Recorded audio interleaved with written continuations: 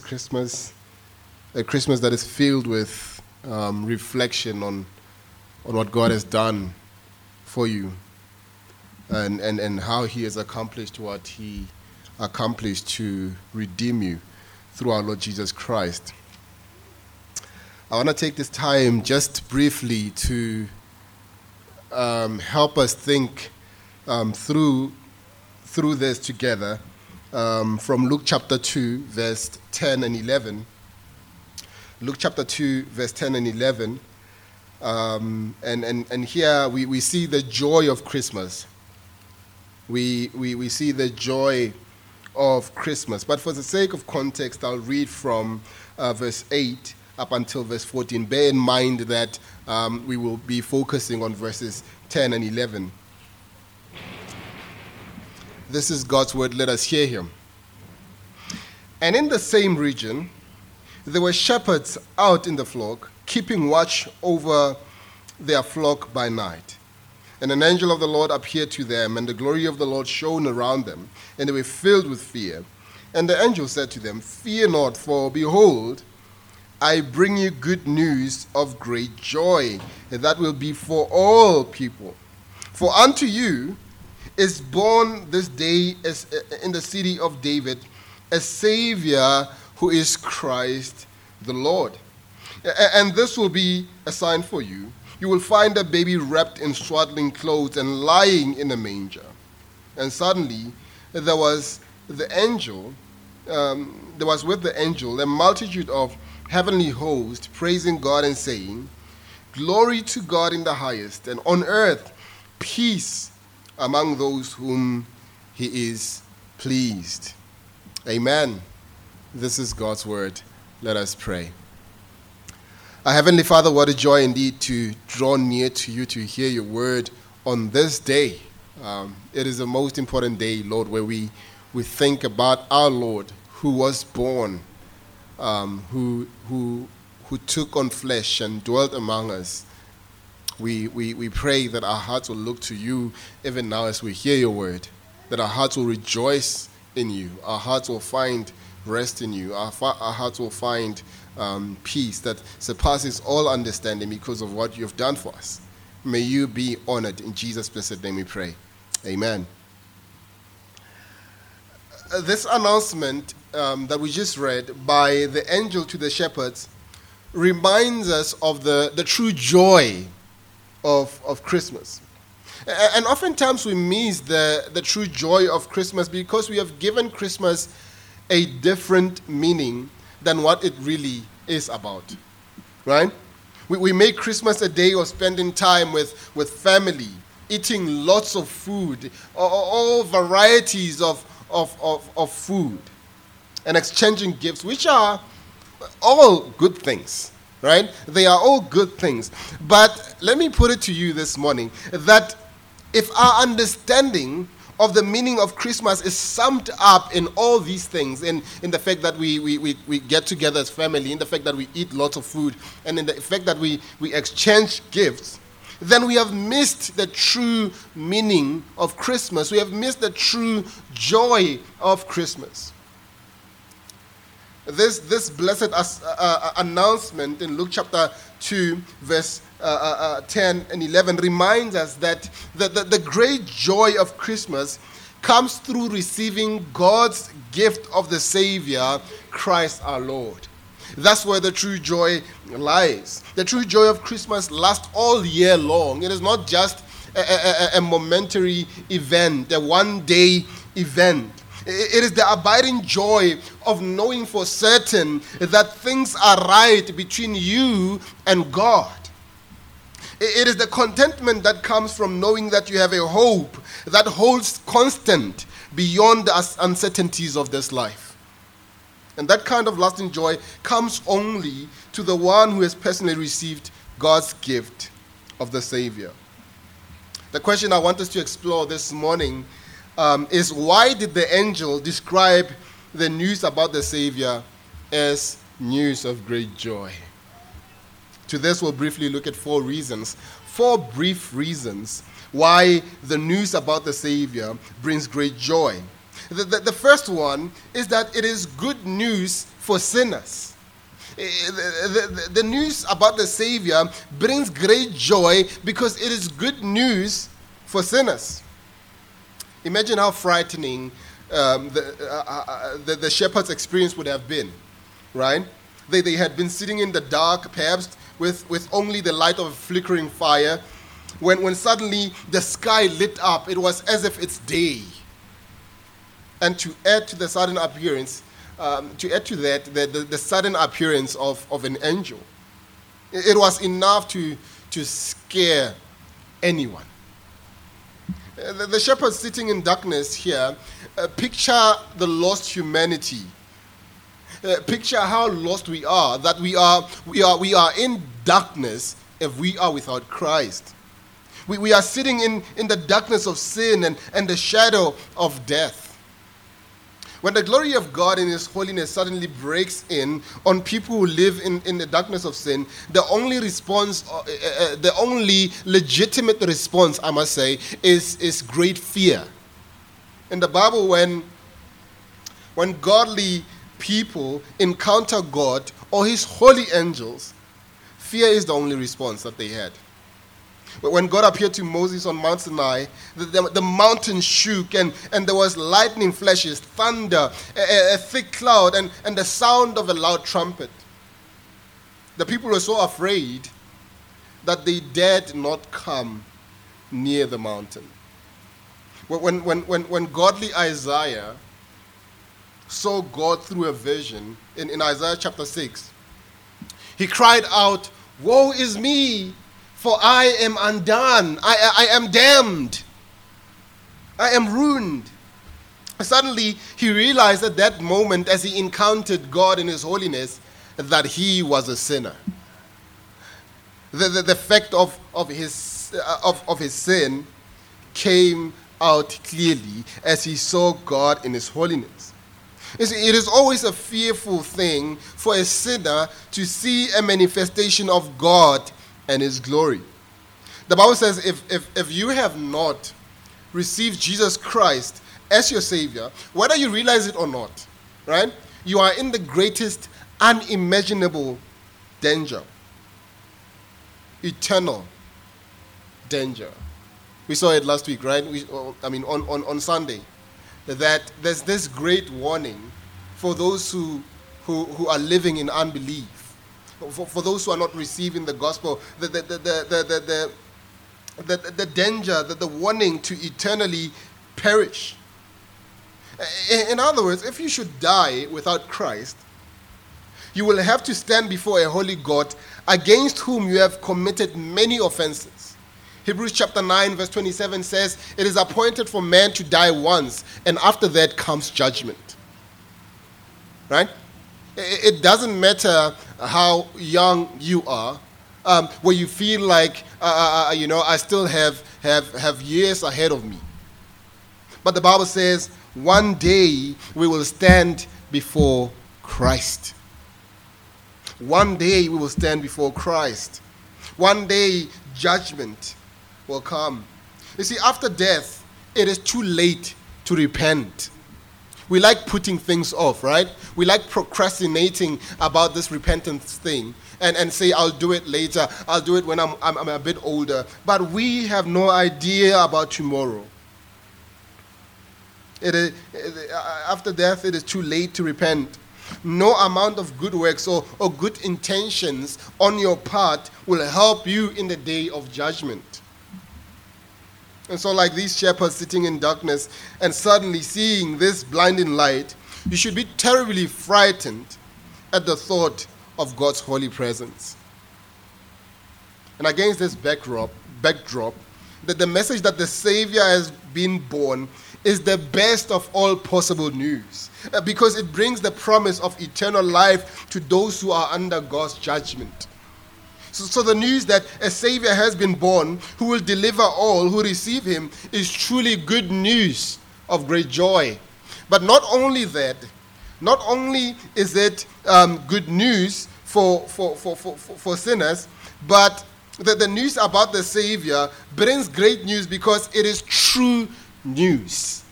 right? It is true news. Good news is only good when it is true. Like, just imagine if I come to you right now and tell you, you just inherited 1,000,000 rands. And you said to me, really? And with joy, right? And I say to you, no, I'm actually just kidding. You wouldn't rejoice, right? Because it is not true news. It is not true that you have this 1,000,000 rands. That news is worthless because it is not true. The news that Jesus Christ is born as the Savior is nothing more than a sick joke if it is not true news. If it is just a nice fairy tale that warms our hearts every Christmas, every now and then when we gather together and sing Kumbaya and talk about this fairy tale of a Savior coming, and while it is not true, then let's eradicate it once and for all, because it is offering false hope where there is none. But if it is true news, brothers and sisters, then we must believe it and act upon it. Luke wants us to know that this news is true news. In Luke chapter 1, verse 3, he states that he had investigated everything carefully from the beginning. His gospel was the fruit of careful research. Most scholars, most New Testament scholars believe that Luke got most of his information from Mary, the mother of Jesus. That was Luke's direct source of information about the birth narrative. So Luke chapter 2, verse 19 reports that Mary treasured up all these things, pondering them in her heart, when the angel appeared to her and told her these things.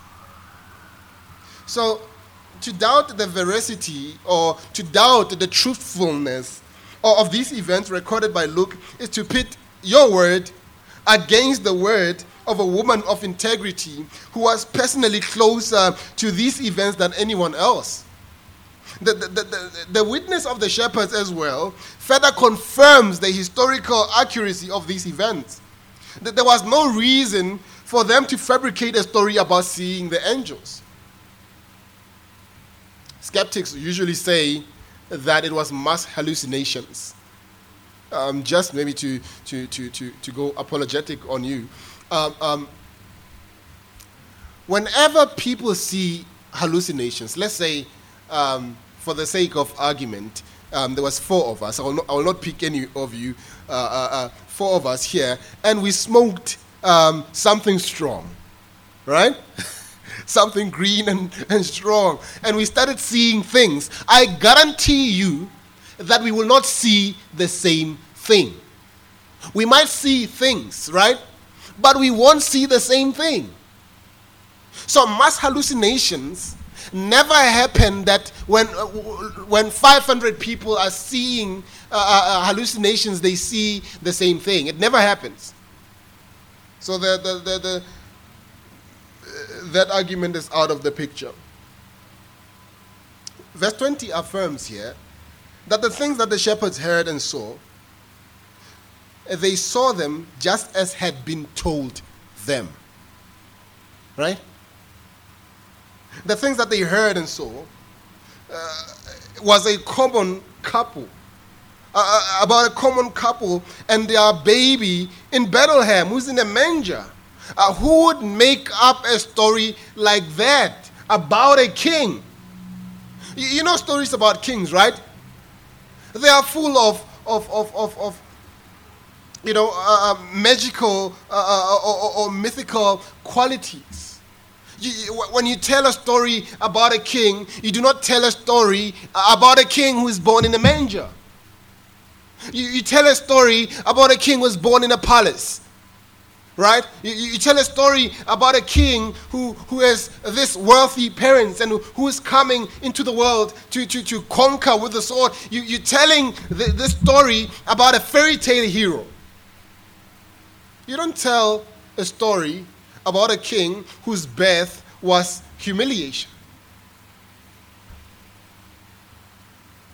In this day and age where this is recorded, this wouldn't, if it was a fabrication, nobody would want to hear it. So, the reporting of the birth of Christ, it is a straightforward reporting of events as they happened. It is good news of great joy because it is true news. We can rely upon what is being said here. It is good news and it is true news. Thirdly, the news about the Savior brings great joy because it is news of Christ the Lord. And I want us to put on our thinking caps here. It is news of Christ the Lord. He is a unique person. Consider the uniqueness of the Savior that is born in Bethlehem. First of all, he is the Christ. He is the Christ. Christ is Greek for anointed one. In Hebrew, they say the Messiah, right? We are used to that word Messiah. It means the anointed one. It means that God the Father sent and anointed Jesus for the mission of salvation. He was anointed as prophet to preach the gospel, as priest to offer sacrifice for sin, as king to reign in our place. He alone is able to reconcile sinful people to God through his life, through his sacrificial death, and through his resurrection. He's not only the Christ, but he is Christ the Lord. The same word is used in Luke chapter 2, verse 9 and verse 23 to refer to God. That word Lord is used to refer to God. In other words, the Savior that is born in Bethlehem is God in human flesh. If he had only been man, he could not have saved us because his death would not have had merit beyond himself. But if he had been an angel, he could not have borne human sins. But he was Christ the Lord. He was God. He is God himself. God alone is great enough to deal with the problem of our sins. Right? He's not only Christ the Lord, but he is man as well. And that is a very important point. It's a very important point because he is a man. He is fully God and fully man. He is truly God and truly man. He was born in Bethlehem. He did not descend from the sky, right?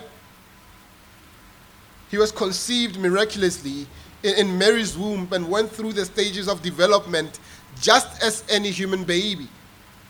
And that is a wonder. That is something to marvel about.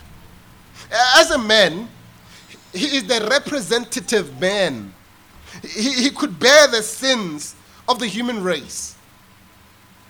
As God in human flesh, Jesus Christ is unique in all the world. He alone qualifies to be the Savior of the world. And that makes the news that he brings good news of great joy. But not only that, fourthly and lastly, the news about the Savior brings great joy because it is for all people. It is for all people. The angel said that this news was not just for the shepherds, but for all people. In other words, it was not limited to the Jewish nation, as we saw Sunday. It is not limited to the Jewish nation, but it is for all people.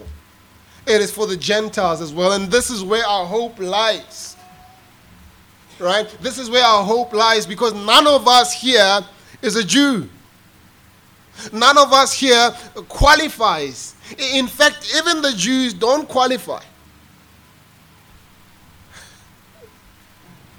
Right?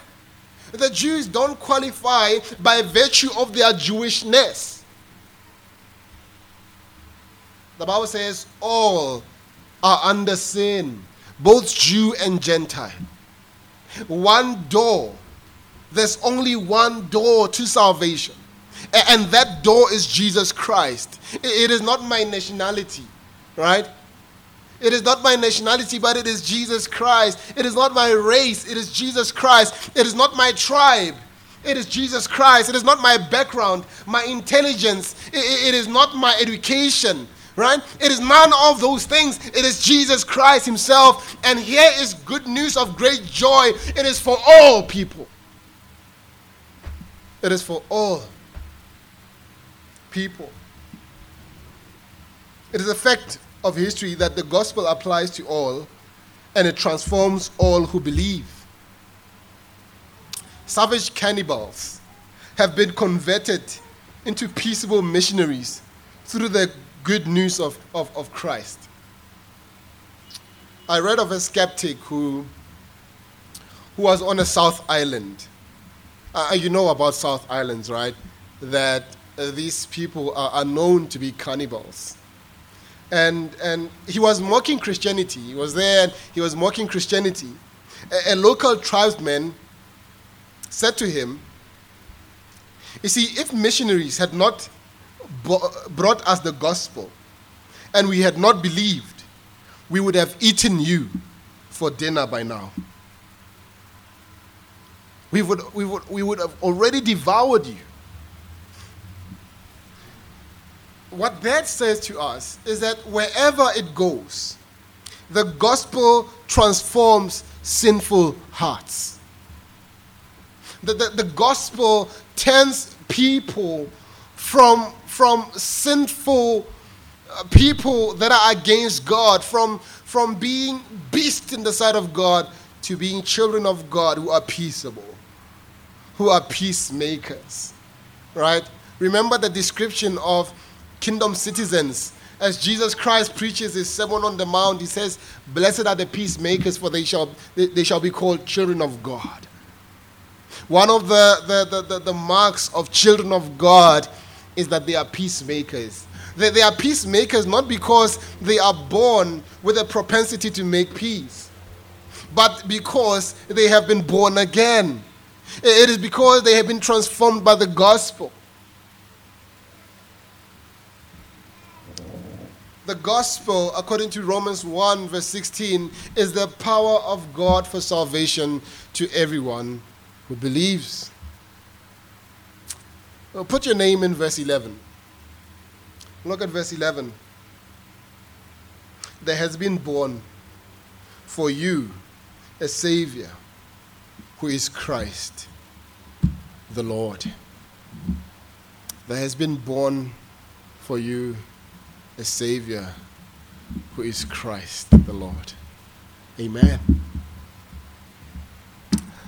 Our dear Lord and Savior, indeed what a great joy to know about a Savior who has come for us.